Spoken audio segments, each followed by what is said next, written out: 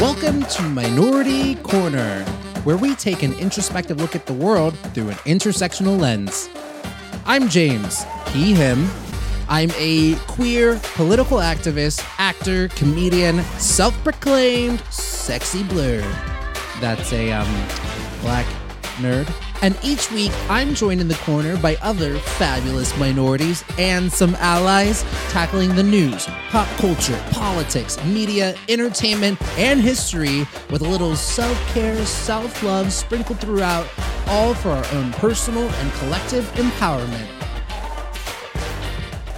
Well, hello, Corner Kids, here we are. It is the final 3 episodes of Minority Corner that includes this very one.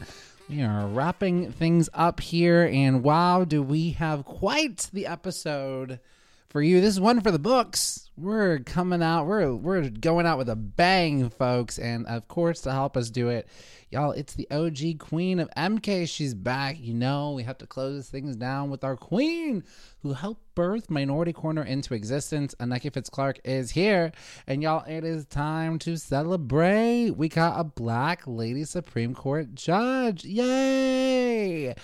But then when you look at the demographics of the Senate, and you look around and you're like, oh, there's no black women in the Senate. Wait a minute. There's a whole lot of old white people. So I'm going to break down the demographics of the Senate. And I have some questions. Do we need the Senate? Is it representative? We'll discuss. We'll find out. And, you know, talking about the gauntlet that KBJ had to go through, just Justice Ketanji Brown Jackson, what she had to go through just reminds us of the gauntlet that black folks have to go through when applying and navigating through jobs that some other demographics just don't have to go through. It's very reminiscent. Anneke and I unpack. Looks like the workers of Amazon and Etsy and more, they're unionizing. What might this mean for our politicians and who they might have to listen to? Why is this happening? We got to talk about Moon Knight. Okay, Moon Knight is out. It's time to discuss. It is good. My husband is slaying it. We unpack. And I finally feel like I have come around to Miss Jennifer Hudson, and I have questions, y'all. I have questions. Why did her career not blow up, but Adele's did? Well, Anneke has the answers, and Anneke also has questions about why I'm finally coming around to J. Hud's Corner. And speaking of corners, in the main corner, I'm going to break down to you all a section of the book Caste by Isabel Wilkerson, which you all know I've been reading. And there's one chapter that talks about the 8 pillars of the caste system and what those look like.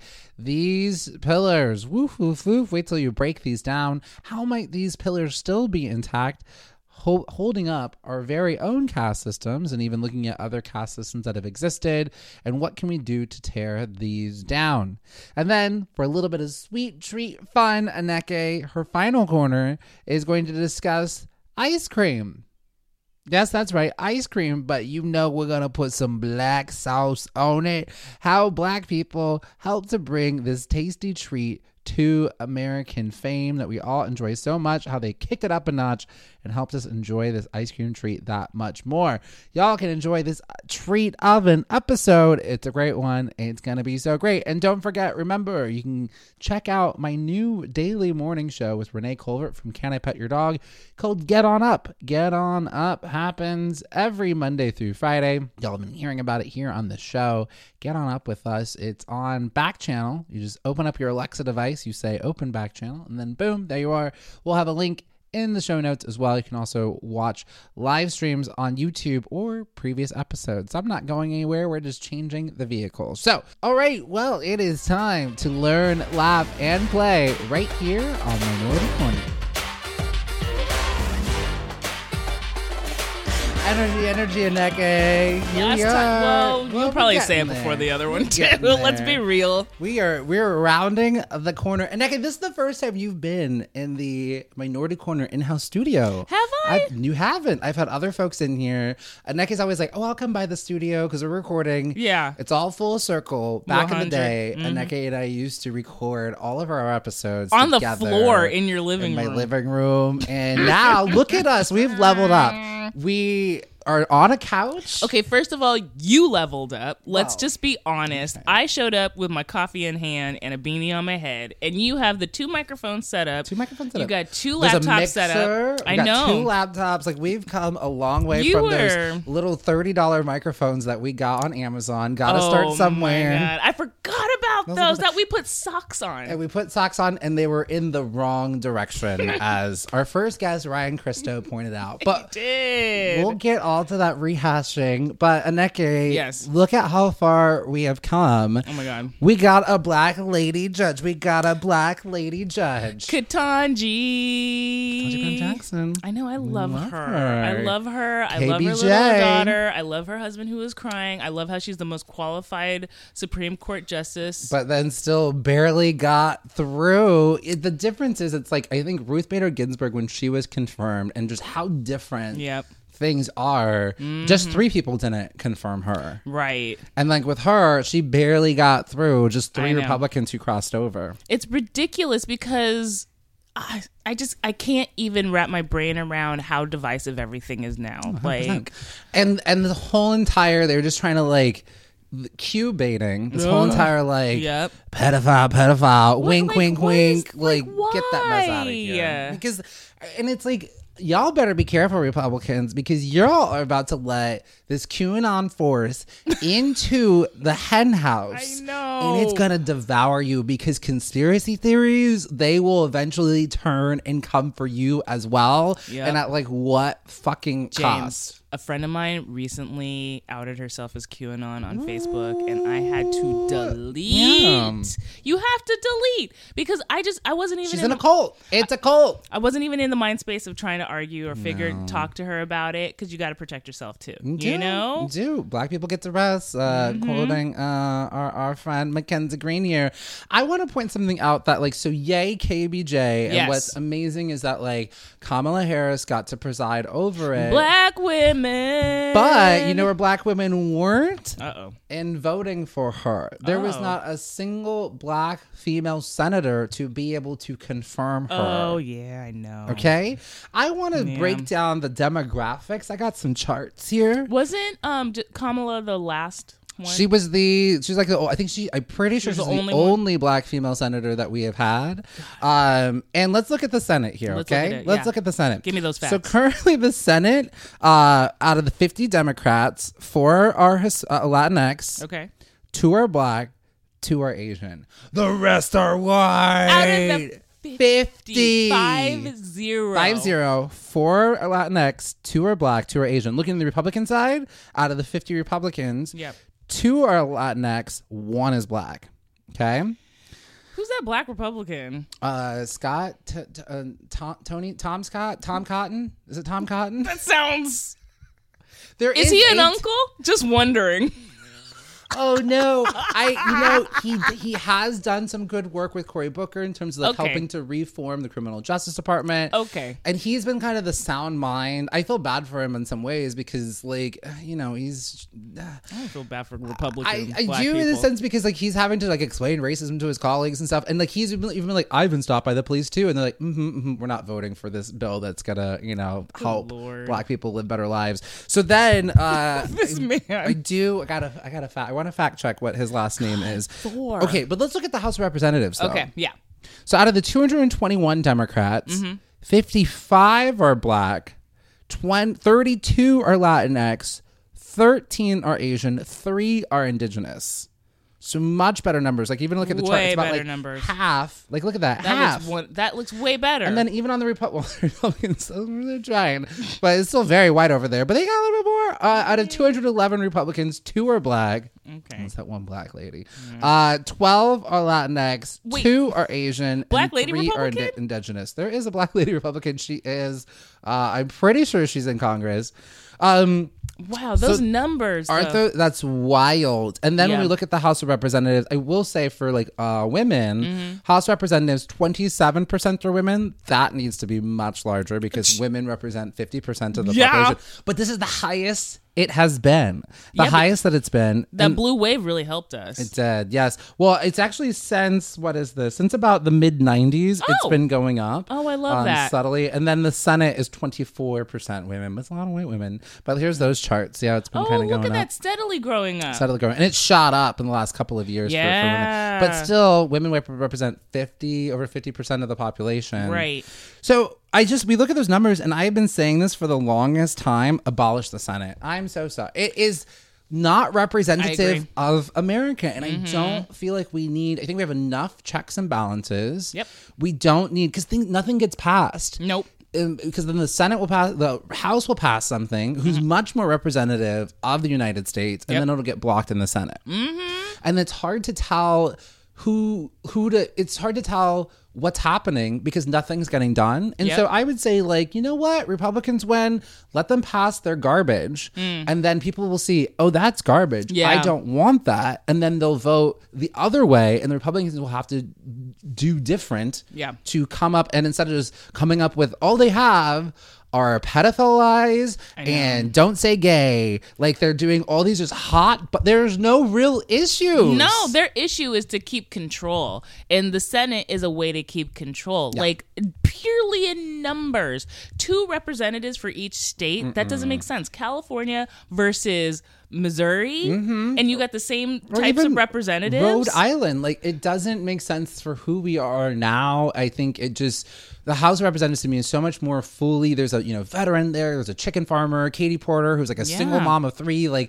There's just much more better representation, and that's what we're supposed to have. I think the Senate has outlived its purpose. We can't get anything done. Abolish the Senate, along with the Electoral College. The 2 of those, we don't need those. Get those out of my face. And why would we not need to update? I don't have the same MacBook computer from when I don't have the same computer from my Pac Bell. Yeah, with Windows 95.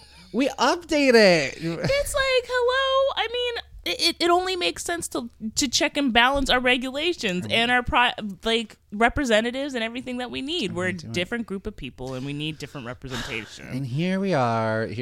But you know, and the last thing I just want to say in terms of the politics front, and I'm done. Political over here.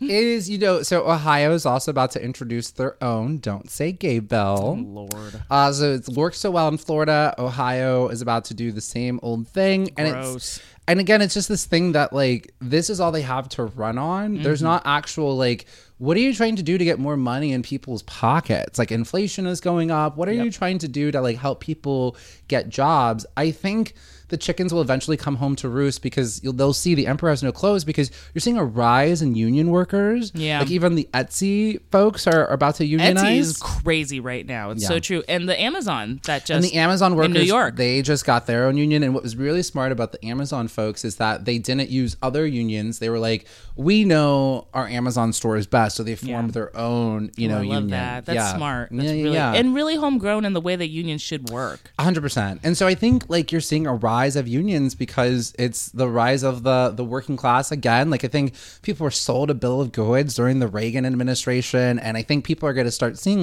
wait a minute, these corporations don't have my best interest at all. Yeah. These corporations have way too much power. Way too much. All of our politicians are beholden to these politicians. And so power of the union, the politicians will have to start listening to the people again. And that's my 2 cents. I agree with those 2 cents. Put them in my pocket. A jingle, jingle, jingle. What you got? Oh, I got 2 cents over there. Let me see those 2 cents. No, I also want to just say racism is a powerful drug. So that's what they're holding on to right now. Racism, homophobia, bigotry. That's what they're really holding on to, and that's what they're using as their platform. But they won't call again. They won't call it, and because they don't think it is racism. They'll call all these other kind of different things, because the worst thing you can call it is racist. Yep. And because we define it as a character a defect, where it's no, this is a system and a structure, and we can't unpack that unless people admit you've got these biases and the power that comes along with it. So. Speaking of... here we go, transition. Biases. Okay. I have a question for you. Here's a scenario. Here's a scenario. I'm listening. You've applied for a job at your company. Yes. Internal company, right? Mm-hmm. You've applied. You've been there for 3 years. Okay. You've applied for this job. You're ready for this next. It's in a different team. You're ready for this next transition. I'm ready. Scoot me over. You've applied for it. You talked to the head of the department. Okay. Everyone loves you at the company. Making headways. You're stellar at your job. Yeah. Right? Now, you've also seen people from your same area and team cross over to that other team. Okay. In fact, you've trained some of those people that have crossed over. This is hyper specific. And then when it comes to all right, making some decisions about who's joining the team. Oh, no. Here we go. You are not one of them, but again, there's someone on that team. You trained them. They're on that team. Somebody else who you've also trained, they now just got hired on that team, and they told you don't have quite the qualifications. The people you trained are telling you don't have the right qualifications? And let me also, you. We're not talking about you. No.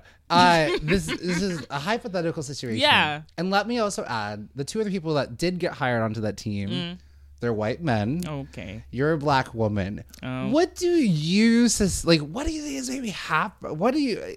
I'm mad. I'm mad as hell. And I think racism or sexism. But that's the trick, though. Mm-hmm. That's the game that all of us minorities have to play. No matter what it is, if you get passed over and you know you're fucking qualified, your default is always...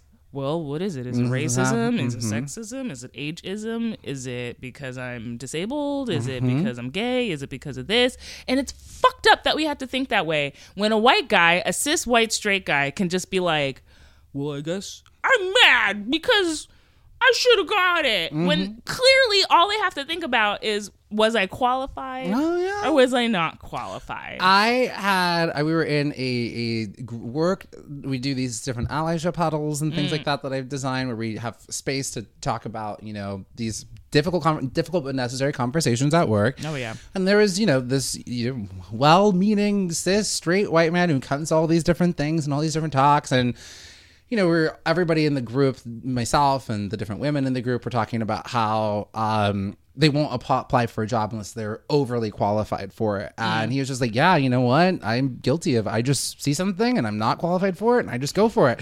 And then he's just like, yeah, you know what, ladies, you all just do the same thing. Just go for it. And it's like, whoa, hold on. There's a different reason why you, for one, can do that and get away with it as well. Yes. This goes hand in hand with the Ketanji. She's overqualified, and that's the only way that we were able to get her into the Supreme Court. Meanwhile, what's his face? Brett Kavanaugh?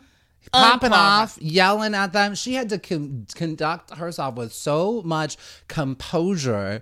Lindsey Graham was interrupting her and was like, why won't she answer my question? You won't let her, and you keep asking, is this baby racist? And in her very educated mind, she's thinking, this is the dumbest fucking question I have ever had to ask, but I have to keep my composure. I can't pop off. It's the truth. So, I mean, just as a personal thing, for those of you who do not know, I am a black woman. Welcome to one of the last episodes, and y'all just coming to town. You never know. That's somebody true. Might be. Let me test this out. It's over. Damn. Yeah, but they can go back. Yeah. But I was recently talking to a friend. They shall remain nameless. I was at a play date with them. Well-meaning, great person, white woman, and this is where the things complex. When you have intersectionality, like we've been talking about since the very beginning, there are other complex things. So she was talking about applying to jobs, and she was surprised that I could just apply to a job during the pandemic and magically get it. That's how she saw it. Whoa. And she was like, wow, you just applied to one job and you got it? And I was like, well, I'm damn good at what I do. Good at what you do. I was like, I don't just apply to jobs. Right.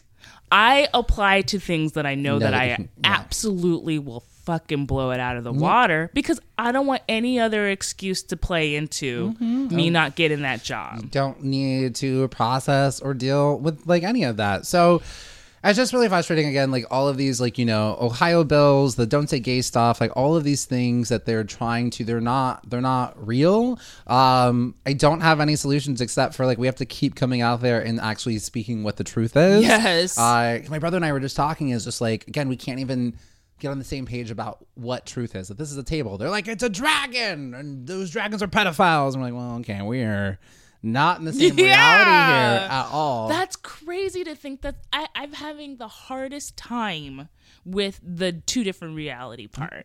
And, you know, half of it is constructed. And the people at the top construct it, and they absolutely know what they're saying is not true. And that, to me, is the most sinister. Yeah. Again, it's this like hunger for maintaining power and afraid what happens when it lets it go. But we're really going to just make this place a better place for everybody. Y'all are going to benefit. They always do. Y'all are going to benefit. You're going to have better roads, better ideas for like music and innovation. Like it's gonna, as the data shows, businesses with stronger diversity, real commitments to diversity, increase in 87% of decision making, 19% increase in revenue, 19% increase in retention. So you're going to make more money, have better ideas. You're going to win, and not going to end up putting some little black boy in a hoodie that says "coolest monkey in the jungle" and everyone's going to boycott you. H&M, like what the fuck? There's no black people on that committee. Absolutely none. No. It's like you think about the visualizers. You think big picture, and you go way out. You have one side where everybody's diverse, everybody has a seat at the table, everybody talks about things, all points are being thought about and equally set up, so it's going to be provided for. And then you have Nazis. I mean, that is really the two. Yeah, no, that is it. Those are the extremes. Right? So you got those options. You want Nazis or like everyone gonna win. Right. So those are the. I mean, Darth Vader. It was said that he's a space Nazi. Do you want Star Trek or do you want space Nazis? Yeah, like, what do you want? You really do want. Star Trek really is the better universe. I mean, they are. I mean, the reason why Star Trek exists is that there's enough for everybody. There's no money that exists in Star Trek. There's enough for everybody, and that's why they're able to explore the galaxy. And we really are there. There's enough resources. We have enough food, housing for everyone to be able to have. We just need to get better about distributing those. And, you know, Elon Musk not purchasing Twitter, which I'm like, well, that makes sense. I feel like every megalomaniac is just now going to just start buying Twitter and Facebook and those sort of things. Yes. I have a question. Ooh, last burning questions before we wrap up Minority Corner here. Oh my gosh. Why? I was listening to a song and I was like, oh, this is a really great song. And she's got very similar vocal abilities as another diva. Okay, I'm holding on to my butt. Here we go. Y'all, why didn't J HUD blow up the way Adele did? We love J HUD. She would, and I'm telling you, like she blows. Don't you get onto J HUD? You have spent 7 years trashing J HUD. And now on the last couple episodes, you're like, maybe I like J HUD. Because I'm like listening to Adele, and then I was listening to J HUD's one song, and I don't like living under my spotlight. I mean, I'm gonna say it, and it's a controversial take because I always support black people. I love black people. You know that. Yeah. Adele's a better singer. Really? Adele's a better singer. She has better range. She has better range. But J HUD hit and that. She has and more. I'm telling you. She can hit it. But can she sing a regular song? I'm not. Spotlight was boring. I'm not. Stop it. See if you. I'm not feeling too well. See, stop it. Favorite thing. How are you doing? Ooh, I'm not feeling too well. I got pain. What's There's that song. Effie, we all got pain.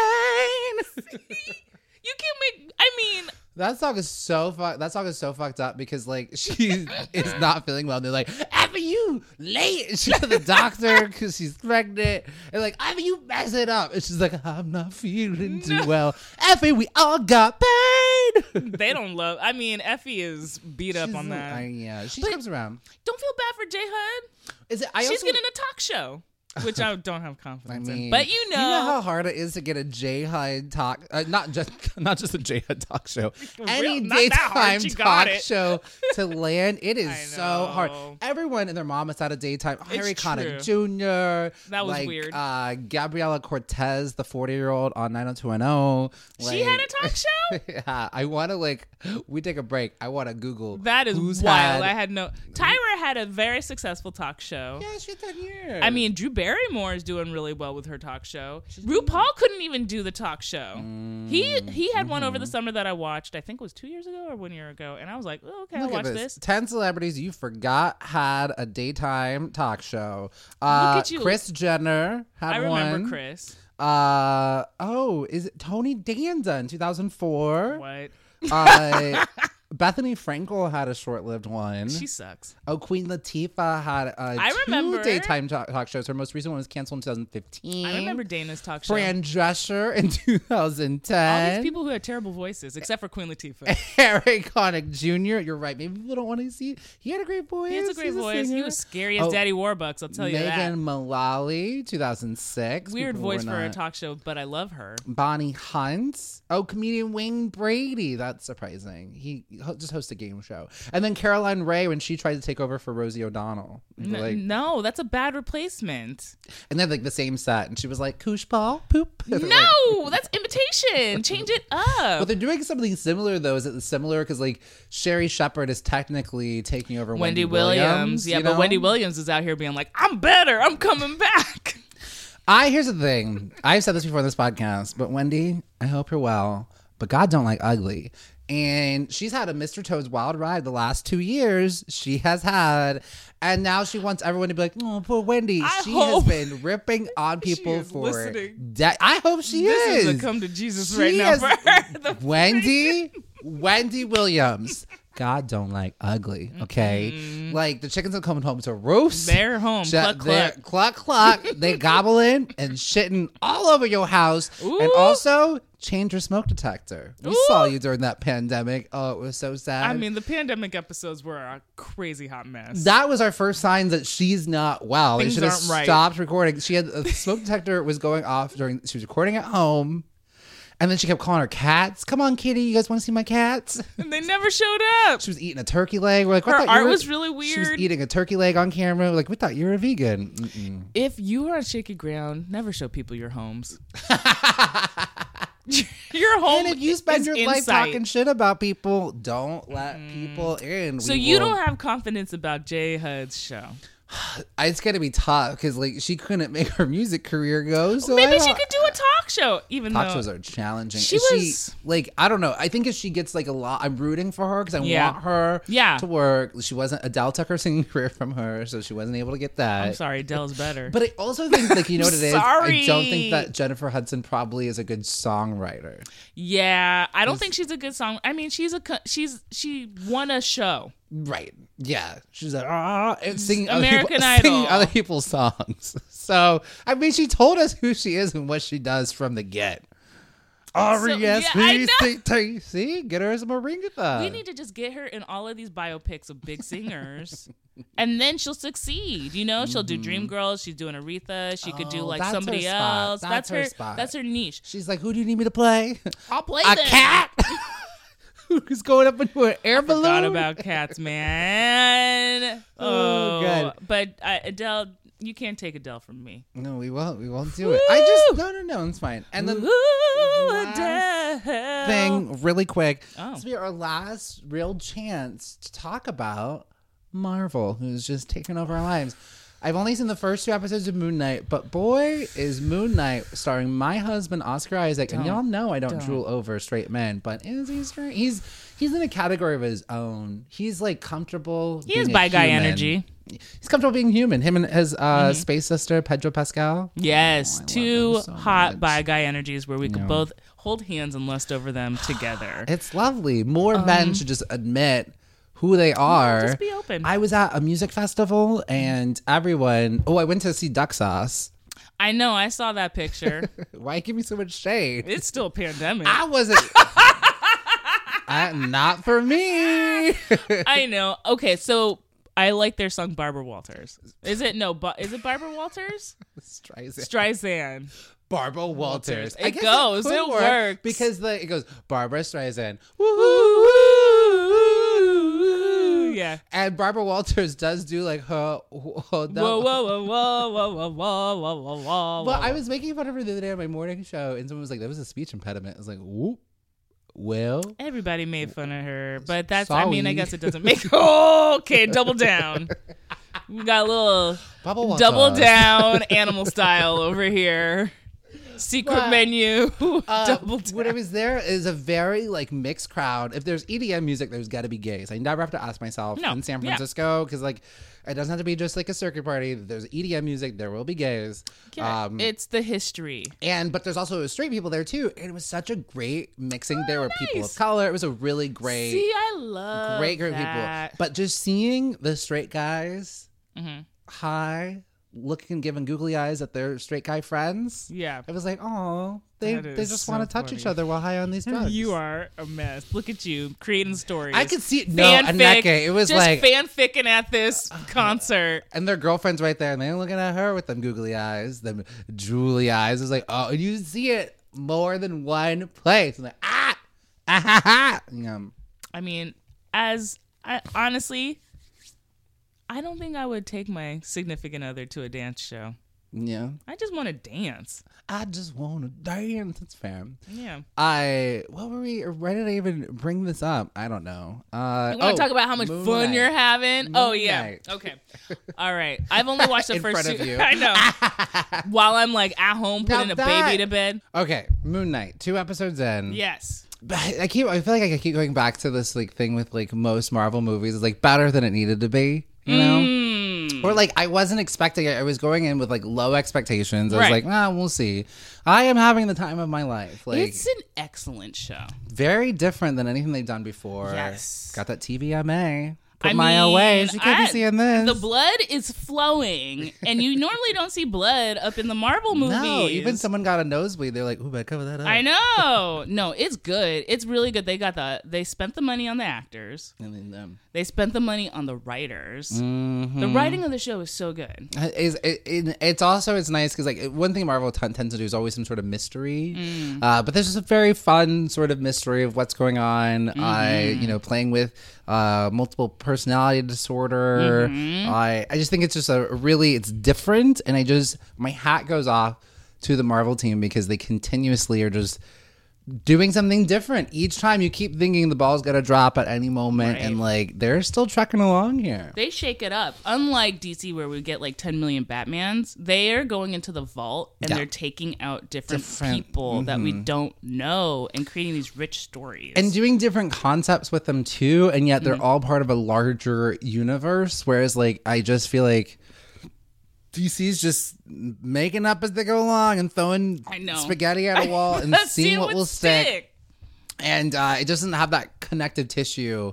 And it's just interesting because Marvel literally has like said, oh, here's how we're doing it. And they're just like, what if we do this? You want another Batman? I know. Hey, Wonder Woman. She's doing this thing. It's in y'all like the 80s. I know. It feels like it's like a little too late over at DC, even though they are doing some interesting stuff. Like Peacemaker was excellent. That was great. That was a great one. But doesn't really fit with everything else, but great.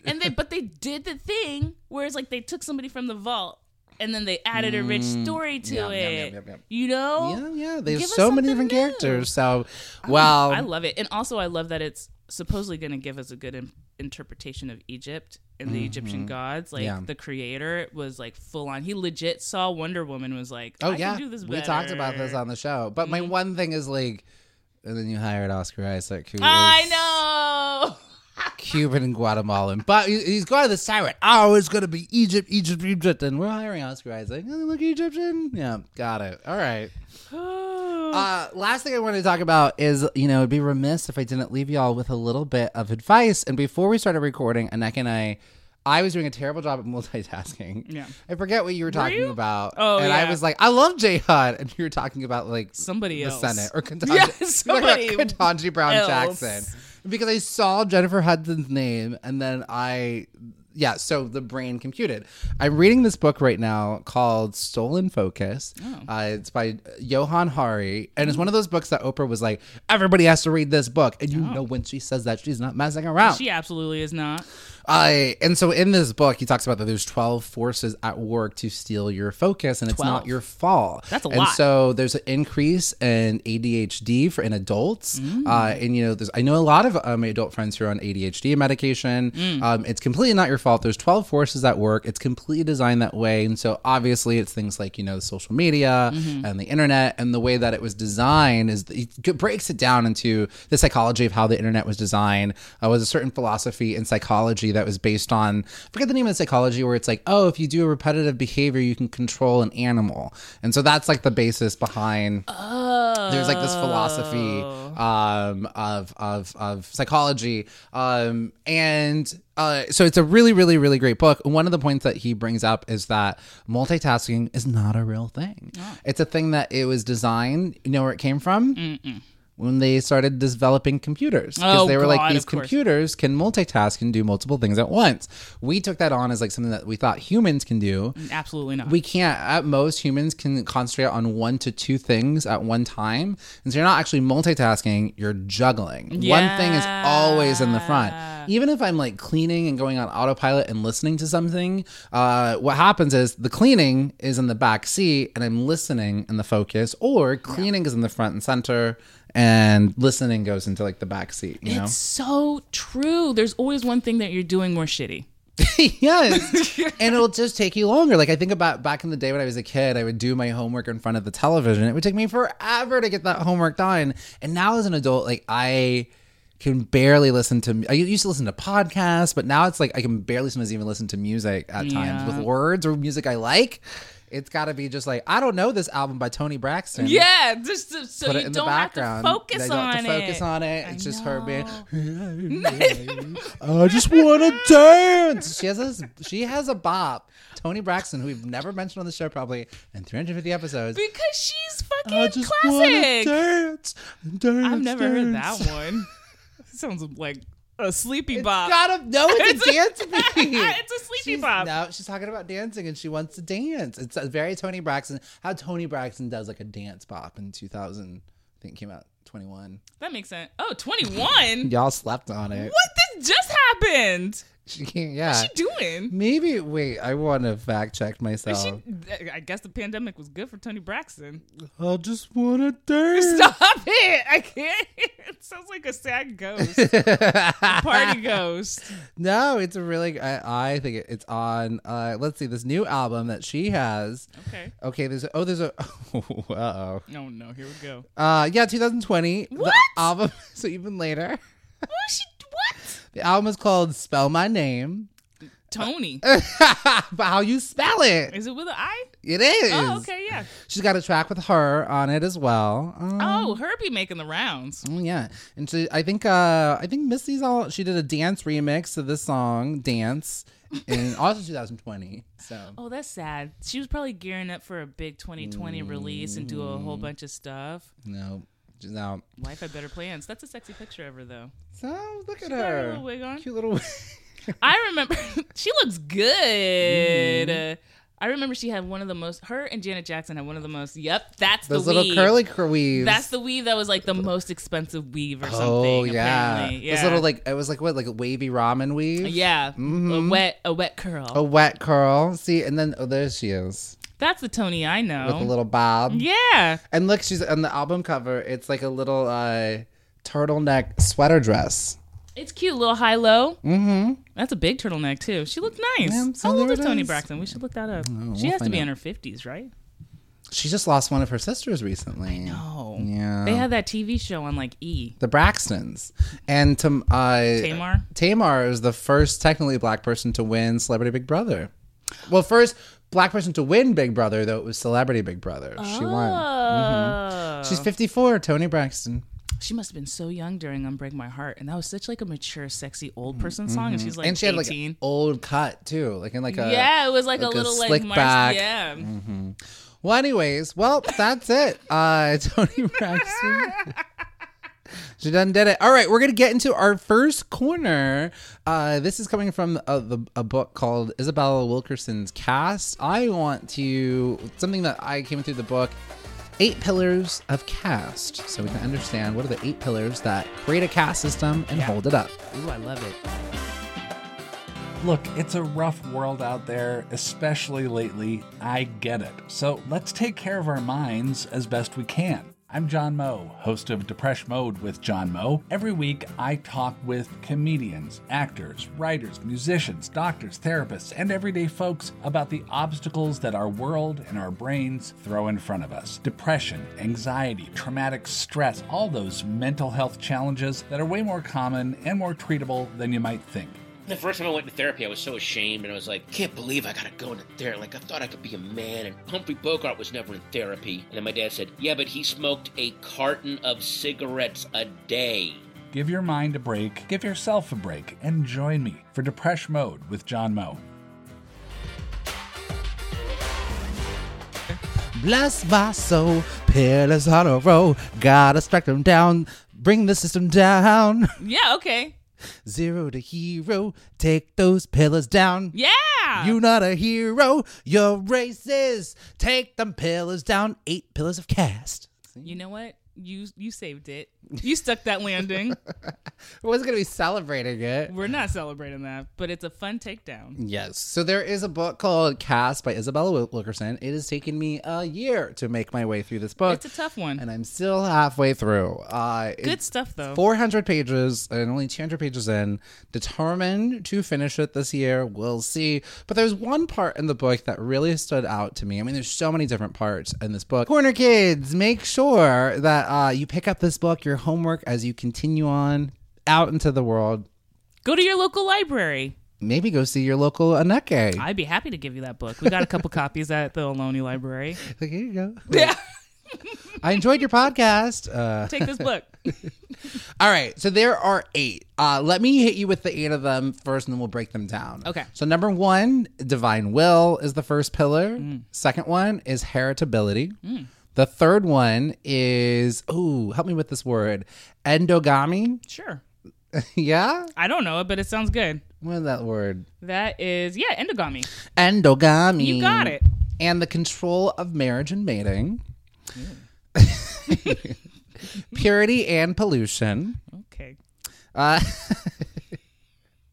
Occupational hierarchy. Yep. Like a neck, like confirming that. Yep, no, that one. Okay. Dehumanization and stigma is number 6. And then number 7, terror and cruelty. And then number 8, inherent superiority and inferiority of caste. Okay, let me roll through these. There's a lot here to unpack. Yeah. So, you thought we were going to wrap this up with kittens and poodles? And absolutely not. More, a woman burns down the forest after giving birth and almost stung by bees? That's how episode 4 stuff. That's how we started. 348. Okay, so divine will, the first one. So this comes from, and the whole entire book talks about the 3 most successful caste systems to ever exist. The one in India, Nazi Germany, and the United States. Yeah. Well, that's not good company. Nope. And so the divine will is this idea that essentially it's around religious beliefs. So it's around that social stratospheres are beyond human control. It's just like, this is just the way God made it. I'm on this level, you're on that one. Taking away the responsibility on one particular group. Not my fault. So in the Hindu religion, it holds it's the aspect of Brahma, that the supreme God who created and populated the world used various parts of his body in a way of corresponding to the social functions dictated by the traditional order. So it's divine order that this is your lot in life. This is where you are.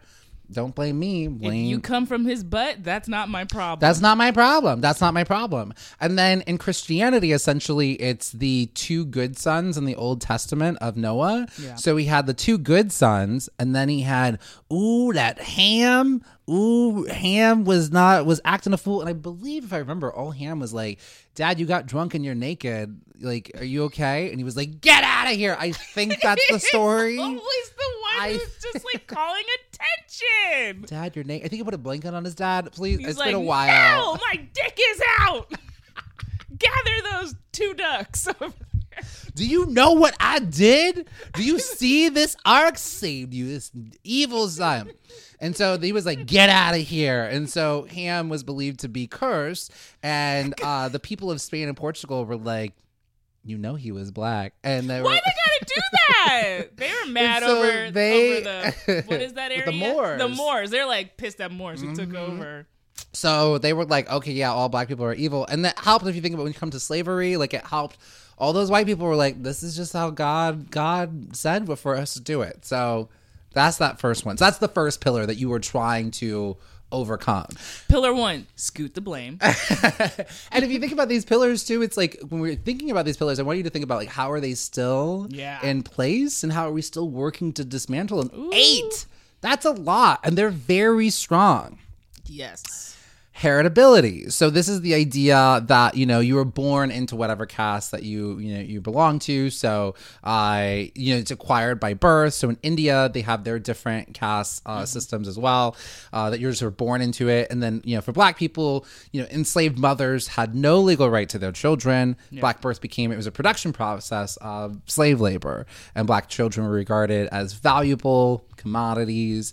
And so the major distinction, if you're like, what's the difference between caste and class? Well, Isabel Wilkerson, she defines it, she's saying caste, it's predetermined, it's unchanging, generationally upheld, whereas class, you can attain, you can move yourself out of it if you just work, hard enough. This is so true and so important because I'm sorry, I'm interrupting. No, please, this is why, yeah.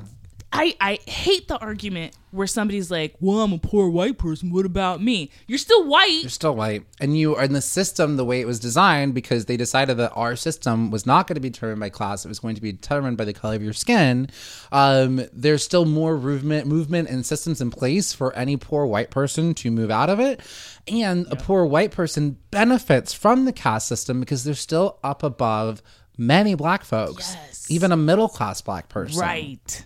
And I actually had someone who was attending these conversations, this white straight man, same guy actually. Here we go. Said, well, from where I'm standing, it's all about class. And I wanted to pause in that. He literally just said it himself. I mean, that's exactly it. From where you're standing. That's it. So from your saying, that's absolutely, I can see how that would look like that. But we have a class system that is actually on a caste system. So I think it's important for us to get Words Matter, as Brene Brown is talking about in her new 5-part series. I highly recommend it. Atlas of the Heart, so good. If we aren't able to name and label the problem or even our emotions and our feelings, we don't know how to correct it and what the antidote is, right? Ooh, snaps. If I don't know you got cancer, I'm giving you Flintstone chewables. And you're like, I don't think this isn't going to help. We didn't name it. You're like, you're just sick. Okay, here you go. Here you go. It's a back rub. Vitamin C. Not gonna help. And so in the U.S., the exclusion of black Americans, regardless of their level of social or professional success, was an exclusion based on superficial, inescapable, inherited characteristics. And this resembles, the practice and treatment of India's untouchable populations, which there's so many similarities. If you ever watched the movie White Tiger, oh, I haven't. Produced by Ava DuVernay, and you get an experience of. It was kind of nice to remove, kind of see like, in some ways, it was kind of nice to be a black person watching a different cast. I feel that. Plays. It was like, oh, finally, but just to see the connections. It's not so personal, but you can see. Yes, and that's what I was like, oh wow, and it also was such a because. They were very blatant. They're like, this is a caste system. And it was very blatant to be like, oh, well, we got that same situation. Yeah, it's like, this looks familiar. Priyanka Chopra, she's in it. She helped produce it. She's one of the upper cast. Priyanka Chopra Jonas. By the time, I think she was only Priyanka Chopra. She was just living her life. Who is not, sorry, Rosie O'Donnell, but her dad is not Deepak Chopra. Did you hear about that? Oh, God, the racism. They were at a dinner where it was like it was maybe it's not racist. They were out of a they were at a like dinner and so on some island or something, and Nick Jonas and Rosie O'Donnell and her partner and Priyanka ran into each other, and they're having dinner, and she was and she reaches over to Priyanka. She's like, I love your dad. And she's like, how do you know my dad? She's like, oh, he's great. Deepak. And she's like, then not my dad. Or maybe her dad's name also Deepak? I don't know. Still. Rosie O'Donnell has the most common last name ever. You would think that she would know that there's common names at other places. And then she tried to like do an apology, and then the apology needed an apology. She was like that Chopra person, or it just was bad. No, not bad. From where I'm standing. See? Okay, pillar number 3. And again, checking like, are any of these pillars still in place? Check. Number 3, endogamy and the control of marriage and mating. Yuck. So the prohibition of sex and marriage between castes. We had this in the U.S. with segregation laws. Is that what? No, Yeah, segregation. Okay. It's coming back. Another place is trying to pass another no interracial marriage. No way. Everything old is new again. Listen. Coming back. Wild. And so the caste systems, essentially, these are like, you can't marry outside of your caste, and these are strictly enforced. It's meant to separate and manage bloodlines, because again, if you're saying you're trying to keep bloodlines pure, like you're in the bad caste, you Noah's grandson. You bad. So we want to make sure that these things stay pure. We obviously know that Germany was doing this in great lengths. Eugenics. Yeah. And so different laws will be passed. You'll restrict marriage, reproduction along caste lines. We definitely have seen this even within the Black community. Like when my mom was still pregnant with me, like they believe that she had, maybe lost my twin, and they were like, oh, we have to, go in there and, clean everything else out. And she thinks that they were actually trying to just make it so they're like, she shouldn't be having a kid. I mean, I hate to say it. If you think it, then there's some truth in it. If you have to think and pause into it. Yeah. God. And so, yeah, these are, again, we know Hitler was trying to do this, and he admired the American model. I want everyone to know that everything, for the most part, of what Hitler got, he got all these ideas from the United States. We talked about this on the podcast before, the gasoline baths that they use. We use those for Mexicans trying to cross the border back in the 30s. So many of these, he saw it was so successful of we're able to segregate so easily. And then we come over there wagging our finger at him, and Black folks are like, okay, when we done, can we fix this? So we're going to stop it? Because I'm going to go fight with you. So we're going to stop it. And America said, not from where I'm standing. And in fact, there's the stories of different people wearing their uniform who came back after fighting and were murdered. In their uniform. What? And essentially, America's racial boundaries had been set from its earliest days, as we all know, before it was America, along with the nation's historic exclusion of non-European immigrants. These laws effectively created a process of selective breeding that reinforced caste divisions while reserving for white men the ownership of Black reproduction. Yuck. And also the creation of whiteness. Yes. You're allowed to assimilate in and be like, oh, I'm now a Polish white person. I can marry an Irish white person. And the reason why they did that was because, and the book points this out, the original definitions of whiteness, it did not include Germans or Italians, anything that was pretty much not sort of more so Anglo-Saxon, British, right? But their numbers were dwindling because so many people were immigrating to here. So they had to. It was a very concerted, it was a very strategic effort to start broadening ideas of what whiteness meant, because that's how they were defining caste. Wild. So then we have number 4, purity and pollution. So the belief that the dominant caste is pure, it must be protected against the inferior class, coming in. So I hate that pure talk. Well, it's even this idea of just sort of, Jim Crow, right? Yeah. So we can't share, pools or anything like that. Even air had to be in different cars. In Nazi Germany, Jewish people were forbidden to go near any water that might touch an Aryan German. Sound familiar? Very. You have stories of draining pools. If a Black person went in it or throwing glass in it. There was a story of this young Black boy who was on this baseball team in Ohio, only Black kid. His parents couldn't come to the celebration outing, and they would not let the little Black boy into the swimming pool. He had to sit on the outside of the gate. Different parents would take turns spending time with him. They're like, can't he just go into the pool for a little bit? And the lifeguard was like, fine, but everyone has to get out of the pool. And they put him in a little raft, and the lifeguard just kept saying, don't touch the water. That's when they would, oh God, that's heartbreaking. Yeah, traumatizing. Very traumatizing. And that little boy is probably just an adult right now. He's not an old ancient man. This is recent history. Alive. Yeah. That kid is absolutely alive today. That's the bleach in the water too when Black people would go into the pools. It's the whole myth of Black people not swimming is because of this shit. Right. Black people don't swim because y'all said we couldn't go to the beaches, we couldn't go to the pools, and then when we were in the cities and you're like, fine, white flight, you drained the pools, and we weren't allowed to swim. So get out of here with that. And then what's also so wild about this whole entire pure thing is that this one drop rule that defined blackness, it was also like Nazis actually found that to be too extreme. They're like, this is a little too wild.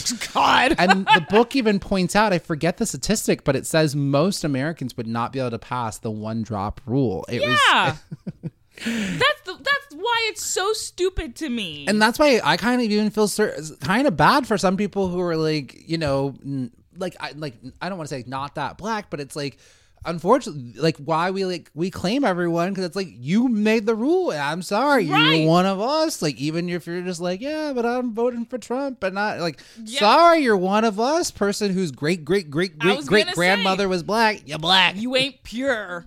You're not pure. So I hate that pure stuff though, because the implication is that I'm dirty. Oh, 100%. I hate it. Mm-hmm. I'll flip it on the other side. I'm not purely black. No, I'm just kidding. I just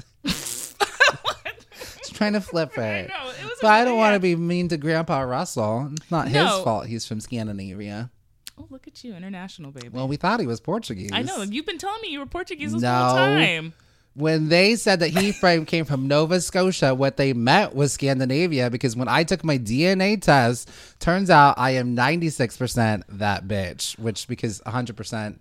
It doesn't add up to 100%. Yeah. Have I shared with you my DNA results? No, I want to see that. You know what? I was waiting to do it on air. Oh, that's right. Because we had a plan. Like a couple of months ago, we were going to share each other's DNA with each other, right? Hold on. This is important. Okay.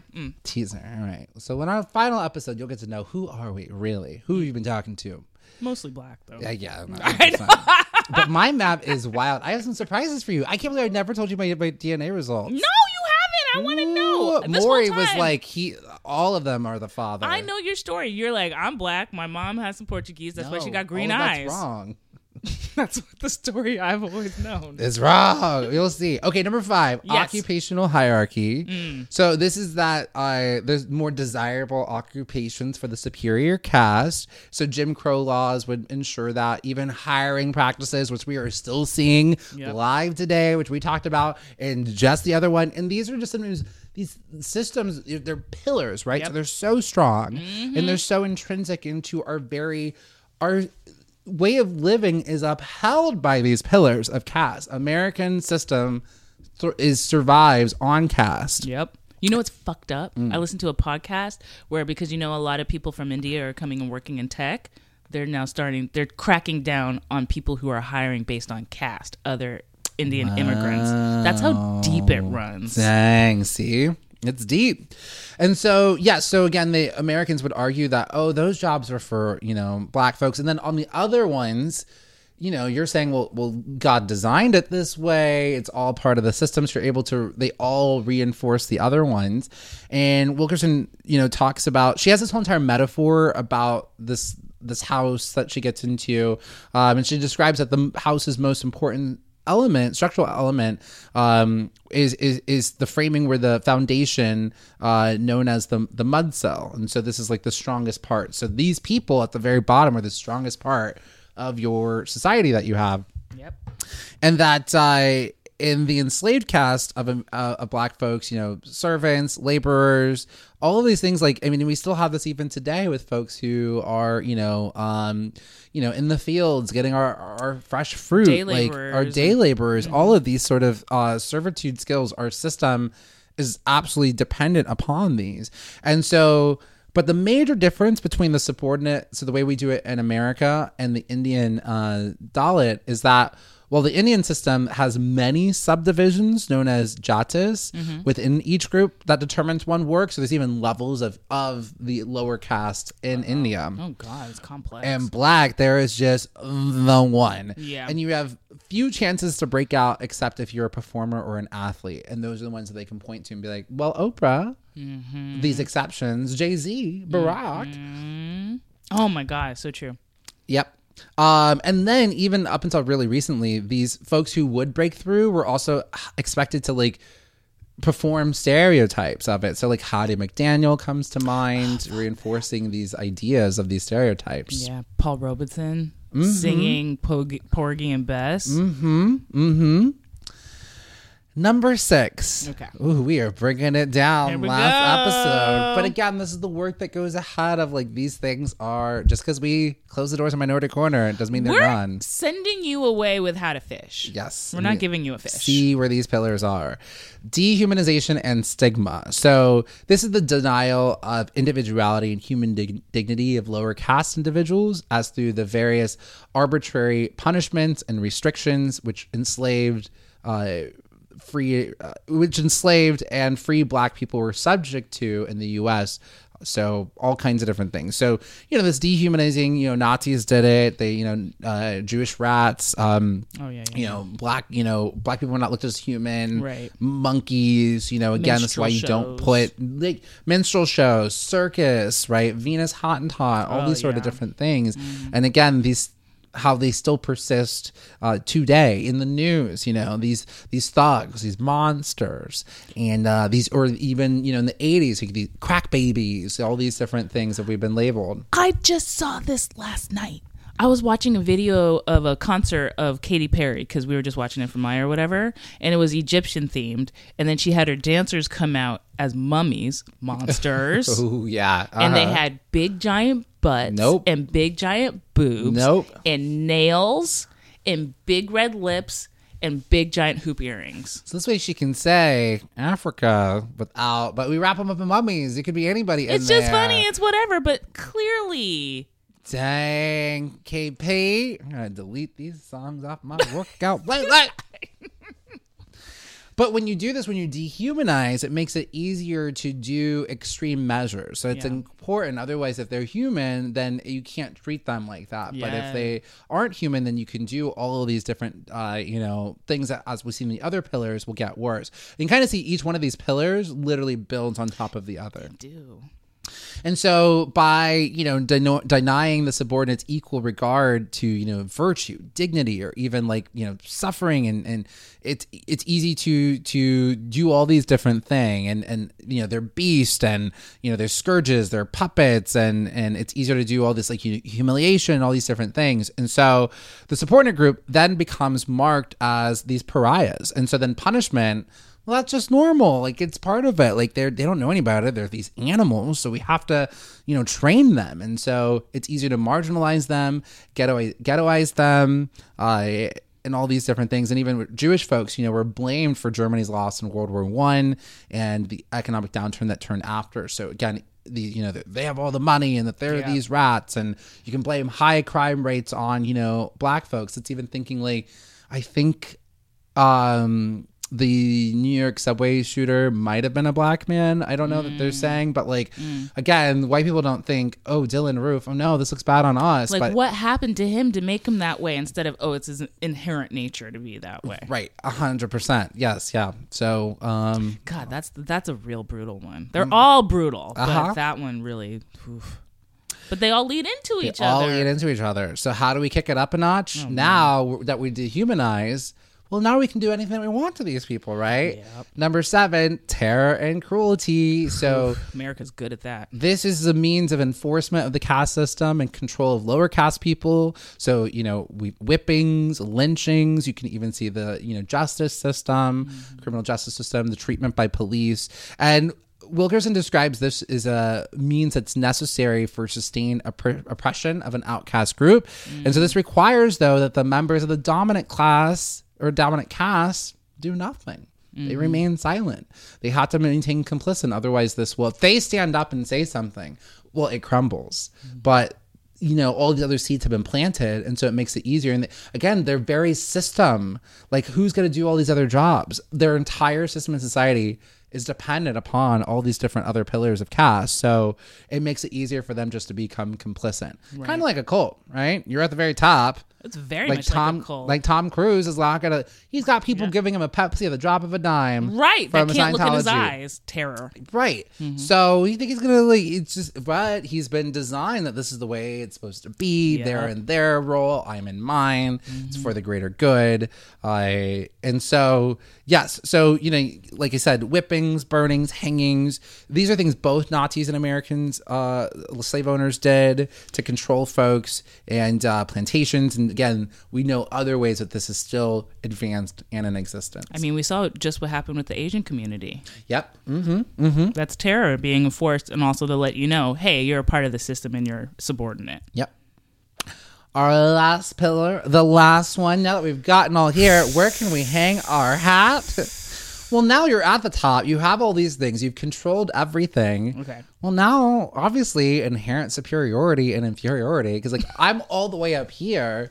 You're there. Well, duh, I'm better than you. Oh, yeah. And it then just all reinforces itself. And so this is the belief that people of one caste are inherently thus superior, because you look at everything like, well, they're doing that, I'm not doing that, right? You know, God said that I'm supposed to be up here. I'm pure. They keep they're terrible, they're always in trouble, they're always doing bad things, we have to punish them. So clearly I'm part of this better thing. It's just my lot, you know. We'll do a donation. Don't touch me. We'll do a donation. No, and that makes sense. Oh, and that like fully enables don't do anything. Yeah. And also you want to hold on to it. And why people who have privilege don't want to give up the privilege, because it gives up their superiority. Ooh, this is all connecting. And in some ways, in some subtle way, you believe and are complicit in parts of this caste system. That there are parts of you that do believe that some of these things are in fact true.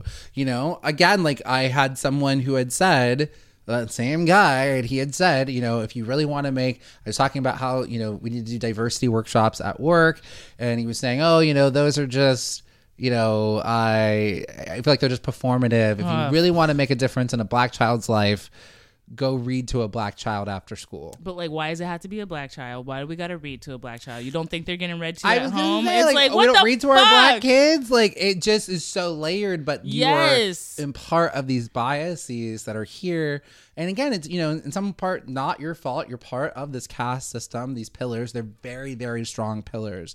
And so in this last one, you know, Wilkerson talks about like old Hollywood as an example of helping to perpetuate these popular stereotypes, or even say continue. Like, we're having to unpack these things that are so embedded into our media projections that we've seen. And that, you know, Black citizens, that they're, you know, white people have this unquestioned superiority, and Black people are expected to treat the dominant caste with false deference and submission. It's part of, you know, getting into your role. And then what happens when you don't, you can get punished because you are out of line from how you're supposed to be acting. They all lead into each other. It's like,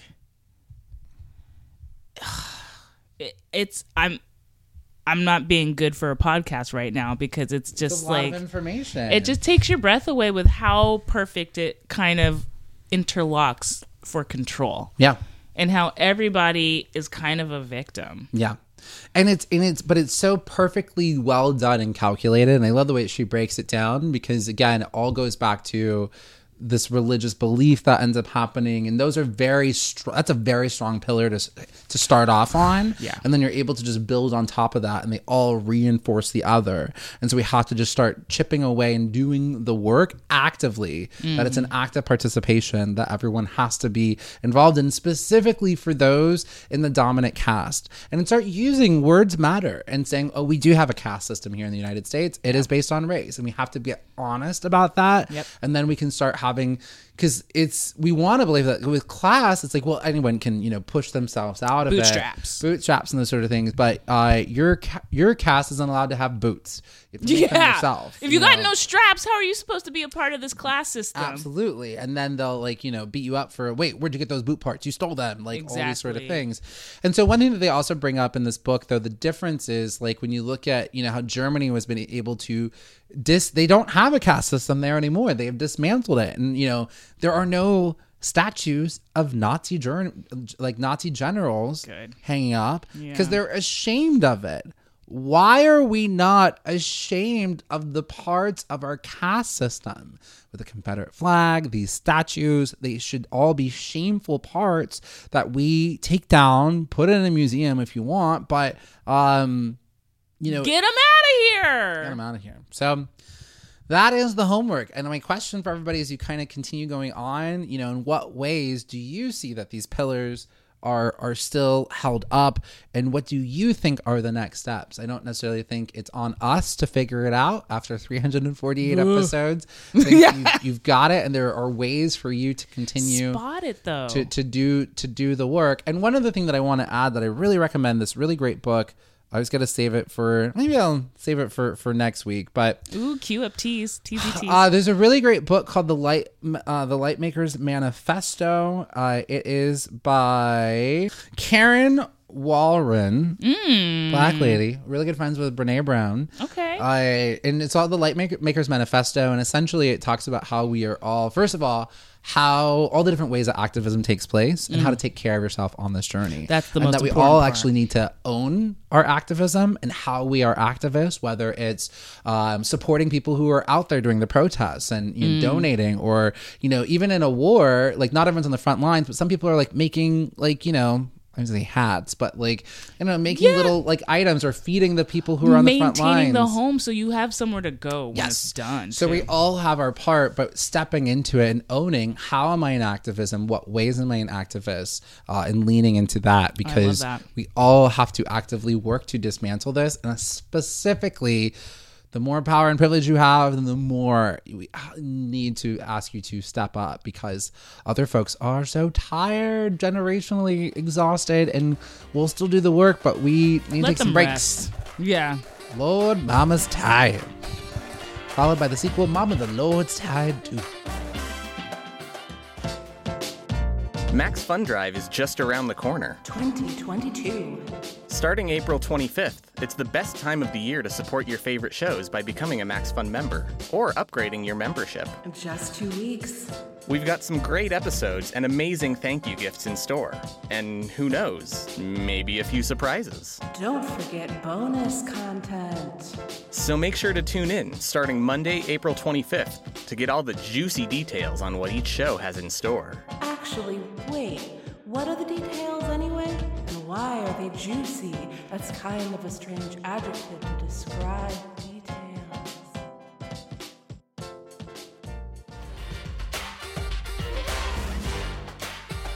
A Neke's Corner, a Neke's Corner, a Neke's Corner. I just remembered. Yeah. Remember Quizlet? Of course, because you just sang the Quizlet Corner I song. just slapped your name onto it. Do you remember Quizlet? Yeah, that was the same song. Yeah. I sang that song so many times. It is in. There were some times when Aneke was like, we'll talk about this in our next episode, but it would be the time zones, it'd be late, and I'd be able to do Quizlet. I'm like, you gotta give me my song. Quizlet Corner, Quizlet Corner, Quizlet Corner. Okay, what's the question? But then you would always be giggles and titties by the end of Quizlet Corner. Oh, wow, giggles and titties. Is that something that we used to say? I feel like that's something we used to say. Titties is definitely. I wish that there was a way to count what words were said, how often on this show. Titty would be huge. Like Janet Jackson. Huge. Her interludes were a big part of our early show. Look at us getting back into the thing that we said that we're not going to do until next. And watch the next episode. We're like, okay, let's rehash Minority Corner. You're like, I got nothing. Blink, blink. I know. Don't get us started. We will. Okay, you ready for my corner? Where are you taking me? I am nervous because, yeah. One thing Aneke, I like to surprise your ass. And wild out. And if Aneke knows this is her last corner, what y'all think she gonna do? She gonna burn it? Are you gonna Lisa Left Eye Lopez's down? Hey, you know what? Are you gonna take down a Minority Corner? It's been hard because you got all these amazing guest hosts coming in. And now I need to worry if they've already taken my corner or not, because they're amazing. So I was like, if you listen to the show. I do listen, but it's a lot. A weekly show. My brain is a we sieve. Did 2 this week. So, okay. So what I did. I can't wait to be like, we did that. And you did not do this. Because I was like, what are 2 things that I could just Google? Black people are always a part of everything in America. Yeah. So I'll put in black people, and I was eating a bowl of ice cream. So I said black people and ice cream. Ooh, did we make the ice cream soundtrack song? I mean, of course we had our fingertips in ice cream. We invented ice cream. Thank you very much. Yeah, look at this sweet treat. Well, American ice cream. You were literally being the cherry on the top of Minority Corner. It's a little sour cherry. But, there's some good and bad. As with Black American history, there's always good and bad.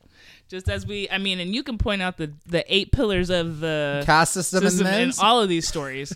So we're going to talk about, just to lead you in, I got 3 of our pioneer black people in ice cream for America. 3 black people that made your ice cream delicious. And then 1 black-owned ice cream for you to patronize after. Okay? So the first one, is it patronize? Would it be a patron? Yeah, not like patronize. Like, oh, look at you. Oh, is that you being are those a baby? 2 words that sound the same, but they're spelled different? Maybe something like that. I don't know. Buy the stuff. Buy their ice cream. Support black ice cream. Support black ice cream. Okay. So the 3 people that made a difference in ice cream. The first person, and we're going in chronological order. And these are really, I was surprised to find out how close in, they're usually only a couple of years between each of these people. So ice cream came to America in a bang, and we didn't let go. Okay? Dang. Okay, so the first person, you'd be surprised to know, is a James. I'm not surprised because you know what? I love ice cream. Yeah. It's in your namesake. I am. I'm going to get some after this show. Okay, so James Hemings. Hi. Does that last name sound familiar? I don't know her. That man could be walking down the street. Does the Sally Hemings sound familiar? Oh, so he's related to Thomas Jefferson. Yes. So, okay. So Sally Hemings, Thomas Jefferson's what do you call it? Victim? Let's say victim. I think that's probably the best thing. Romanticize it of we can't romanticize this because, first of all, I don't think people know this, but Sally Hemings her and her siblings were a gift to Thomas Jefferson's wife. I mean, all of this is I know, terrible. A gift, but this is even more terrible. She was not only her and her 6 siblings were a gift to Thomas Jefferson's wife, they were her half siblings. Oh. So literally, Thomas Jefferson, Mrs. Jefferson's dad was a plantation owner, victimized one of his enslaved people, had 6 kids, then was like, "Here, daughter, here's a gift for you. Your brothers and sisters are now going to work for you for free." And then Thomas Jefferson was like, "Your sister is hot." I need us to write this movie of this is how we're telling it. And Barry we're gonna do a movie that's all subtext. Yeah. This is what's happening. These are the actual dialogue. Yeah. Hey, your sister is hot. Because people need to know. Yeah. And she's like, I'm just trying to do my job. And he's like, meh, meh, meh. I know. So James Hemings, Thomas Jefferson's brother-in-law, let's just keep this real, was the chef to Thomas Jefferson. Okay. And Jefferson really liked his cooking. He was like, you're a really good cook. So he took him and Sally Hemings, the only 2. He was like, you 2 out of the 6. I like you guys. Ice cream, hot one. Yeah. Everybody else, get out. Come on. This is before ice cream. He's like, I'm going to take you 2 to France. Oh, okay. And we're going to go to France, and you guys are going to learn some shit in France and be cultured or whatever. This was in 1784.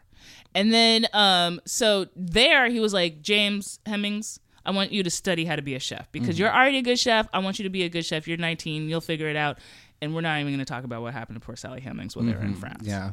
And so they come back to France. And I do have to say, you need to look at the subtext when you're reading things because I went to Monticello.com and they were like, Sally and James were free in France. But Thomas Jefferson said, hey, if we make some deals, will you come back to America and be my slaves? Fuck you, Montecito, and your skewed history. You know he threatened them. I will kill everyone you love. Exactly, unless you... I am the president of the United States. You laugh, but you know it's true. Yes, absolutely. You fucking know it's true. And we know the pillars of caste, like what they were probably afraid of, and all of these things. Yeah. And I hate that in this website that's credible, they're like, they chose to come back. You know, they thought it was fun, they came back. Nobody would choose to come back. Especially after what you hear James does. Okay. This man did not want to work there. So this is where ice cream comes in. So he learned about frozen French custard and he would make this stuff for the people there in the White House and in the Montecito or whatever. And everybody was like, ooh, this is delicious. You're a top-notch pastry chef. This is great. You're amazing. And he would help Jefferson have these lavish parties in Philadelphia and Virginia. And he was just great, right? Yeah. And so in 1793, Jefferson was like, hey, I'm going to free you. You're doing such a good job. I'm going to free you if you train your successor to cook like you. Dang, that's hard. What do you do, corner kids? I'm just trying to think. Like, someone's like, I'm going to free you, but you're going to train the next person who's going to be stuck and doing what you have to do. That's hard. Do you do it? I think I probably self-preserve. It's hard. So he trained his brother Peter to become his replacement. Hey, Pete. How fucked up.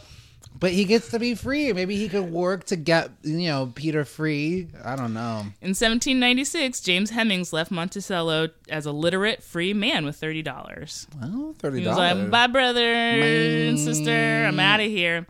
And so over the next 5 years, he put his valuable culinary skills to work in Philadelphia, Baltimore, and possibly even Europe. So he became like a famous chef. Yeah. Basically. Well, also he was like, hey, I was cooking for Thomas Jefferson. Like, okay. No, exactly. Look at that resume. Yeah, and because of him bringing frozen custard to these rich white people, it started to become like a delicacy in America. Mm-hmm. Okay, so in February 1801, Jefferson tried to recruit him back again. He's like, hey, you want to come back? Come on back. Please come back. And apparently in August, James was like, okay, fine, I'll come back. I'll come back and I'll be your pastry chef. And then in October, he killed himself. Dang. He did not want to go back. Yeah. He did not want to go back. Oh, man. Wow. Dark. That is dark. Woof. Okay. Dark. Looking forward to seeing that movie come out soon. Because, every time we talk about something, it becomes a movie. It becomes a movie. We are the soothsayers. We really are. Okay. Second pillar in ice cream. Pillars everywhere. Pillars of caste, pillars of ice cream. Okay, so this is the second black person to make ice cream amazing in America. Okay, yeah. So remember, this is... So, 1801, James Hemings was doing his thing. Mm-hmm. So now we're with Augustus Jackson. Okay, Augustus. Okay.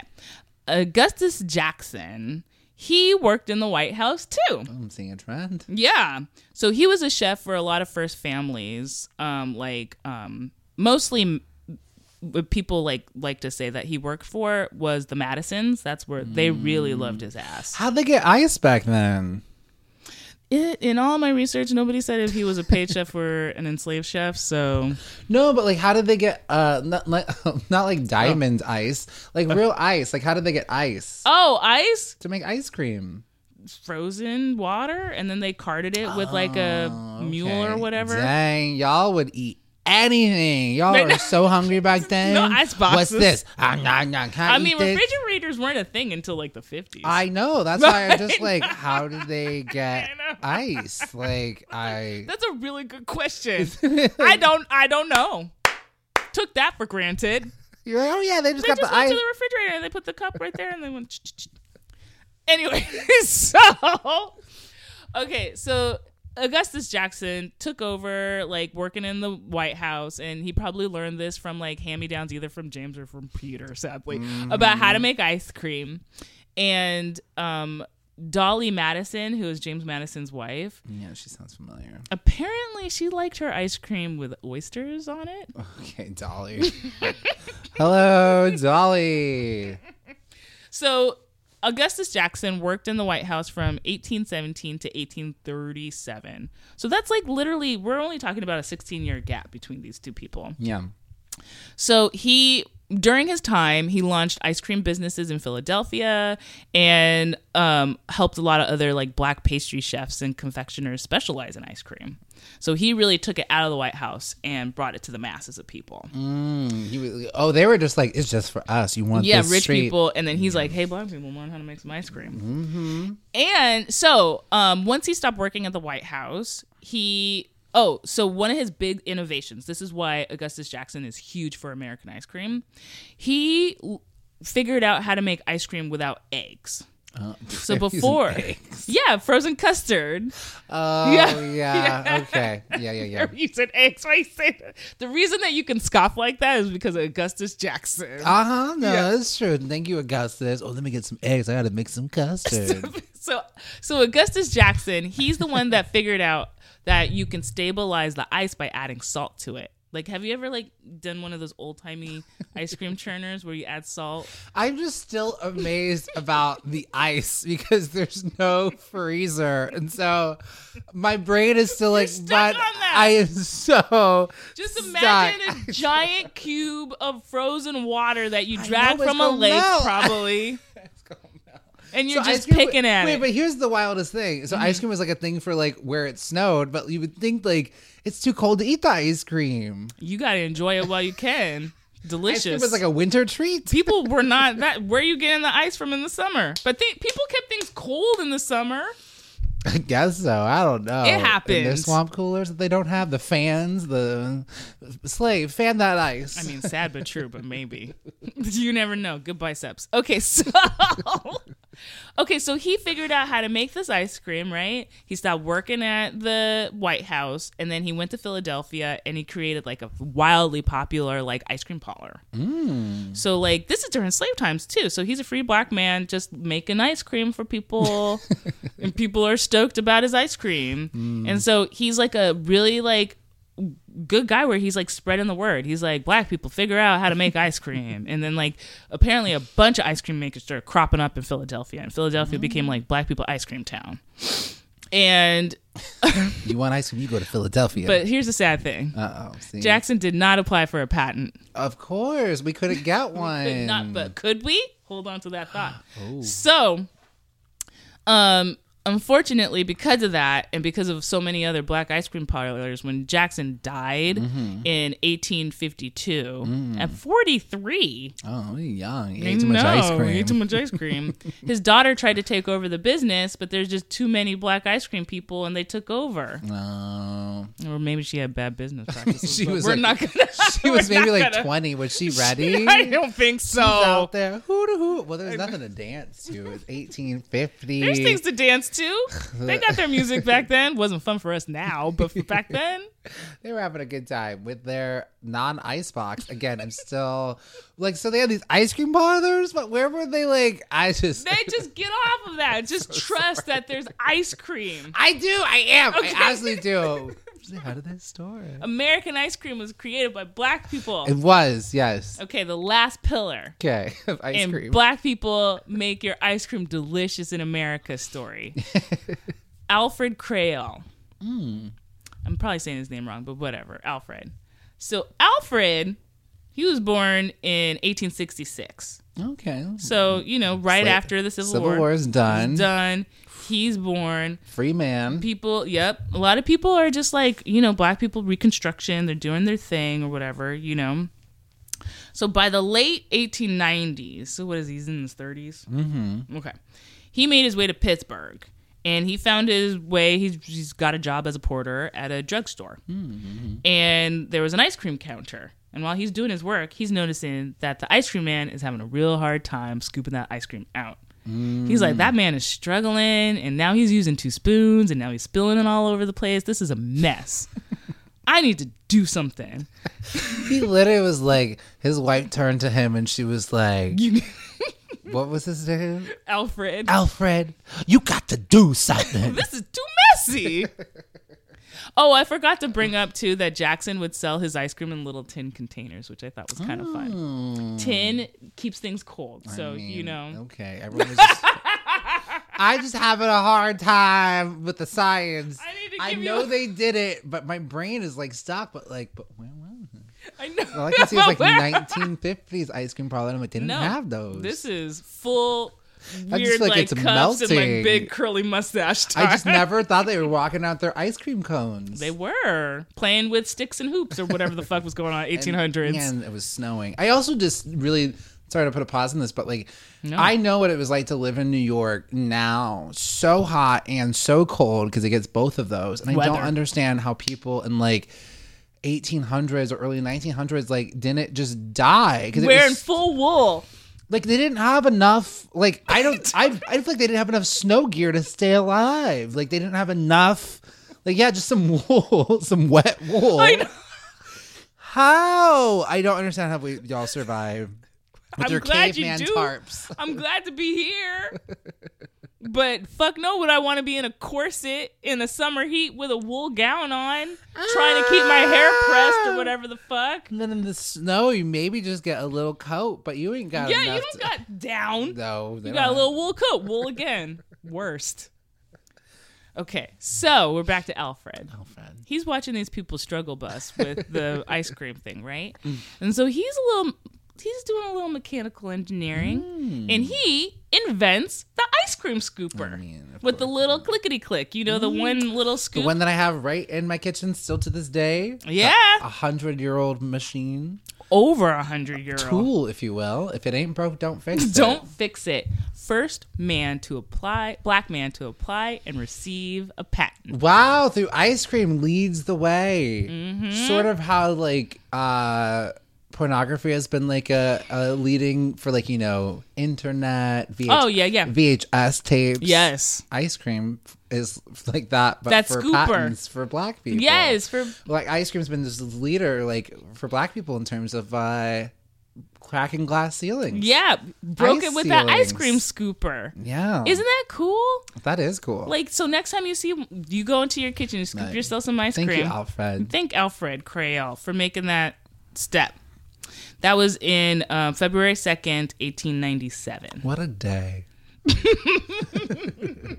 It was a cone shape. It was weird. I'm glad that they changed it to a little bowl. We gotta advance things like our government. We don't just keep the same ice cream scooper we had 100 years ago. We don't need to keep the same rules and senates and government. We gotta update it. And okay. Last but not least. Oh yeah, who? What? For us now, black-owned ice cream. I picked this one because I think that you will really like the names of these ice creams. So it's called Creamalicious. It's at Walmart. Okay. It's founded by Liz Rogers, so black and female-owned ice cream shop. And here are some of the flavors: Porch Light Peach Cobbler. Okay. Grandma Gigi's Sweet Potato. There for it. Sweet potato. Again, oh my family will be so mad on Thanksgiving. They're like, who brought this pumpkin pie? Oh, no. We're a sweet potato family. Outraged.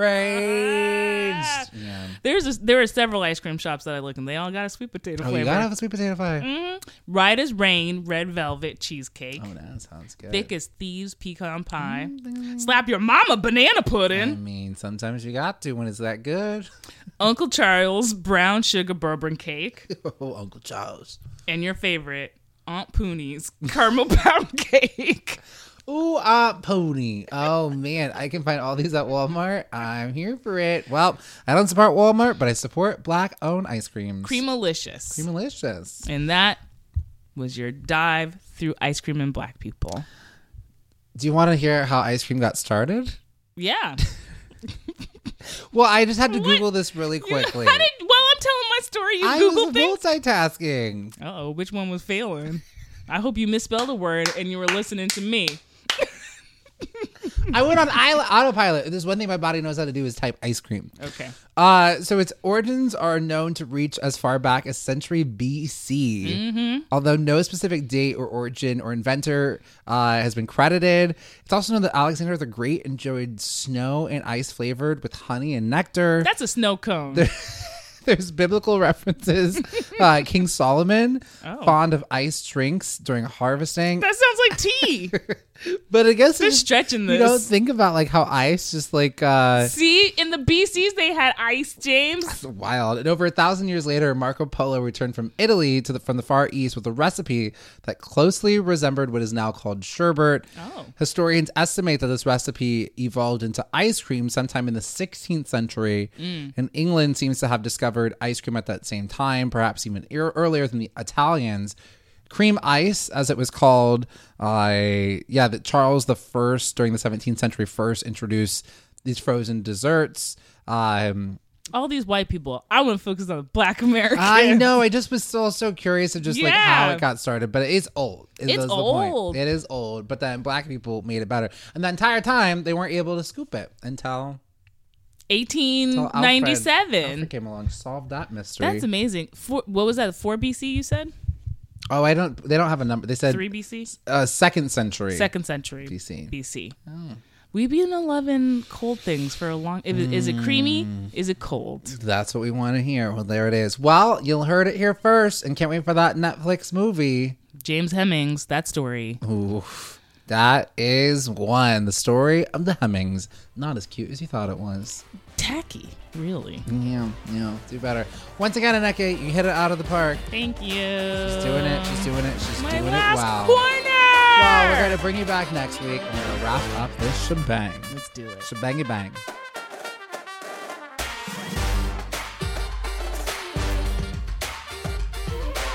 Well, there it is, and don't you worry, y'all. We still have 2 whole new episodes for you. We have a surprise episode on Tuesday. Well, surprise, it's coming at you. We had one this week for you, but we have a little mini episode we're going to throw your way on Tuesday, a little retrospective, and then next week, next Friday, releasing to you all the final episode of Minority Corner. How will it end?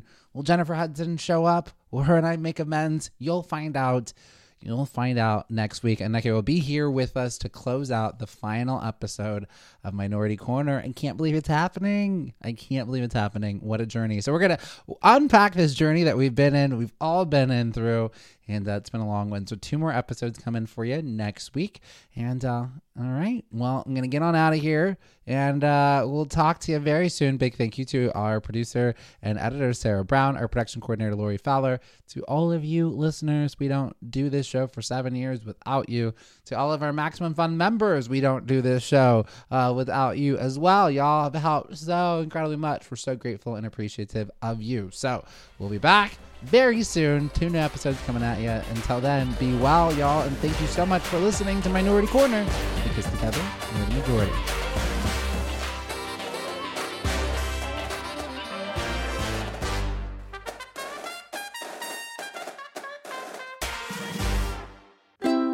MaximumFun.org. Comedy and culture. Artist owned, audience supported.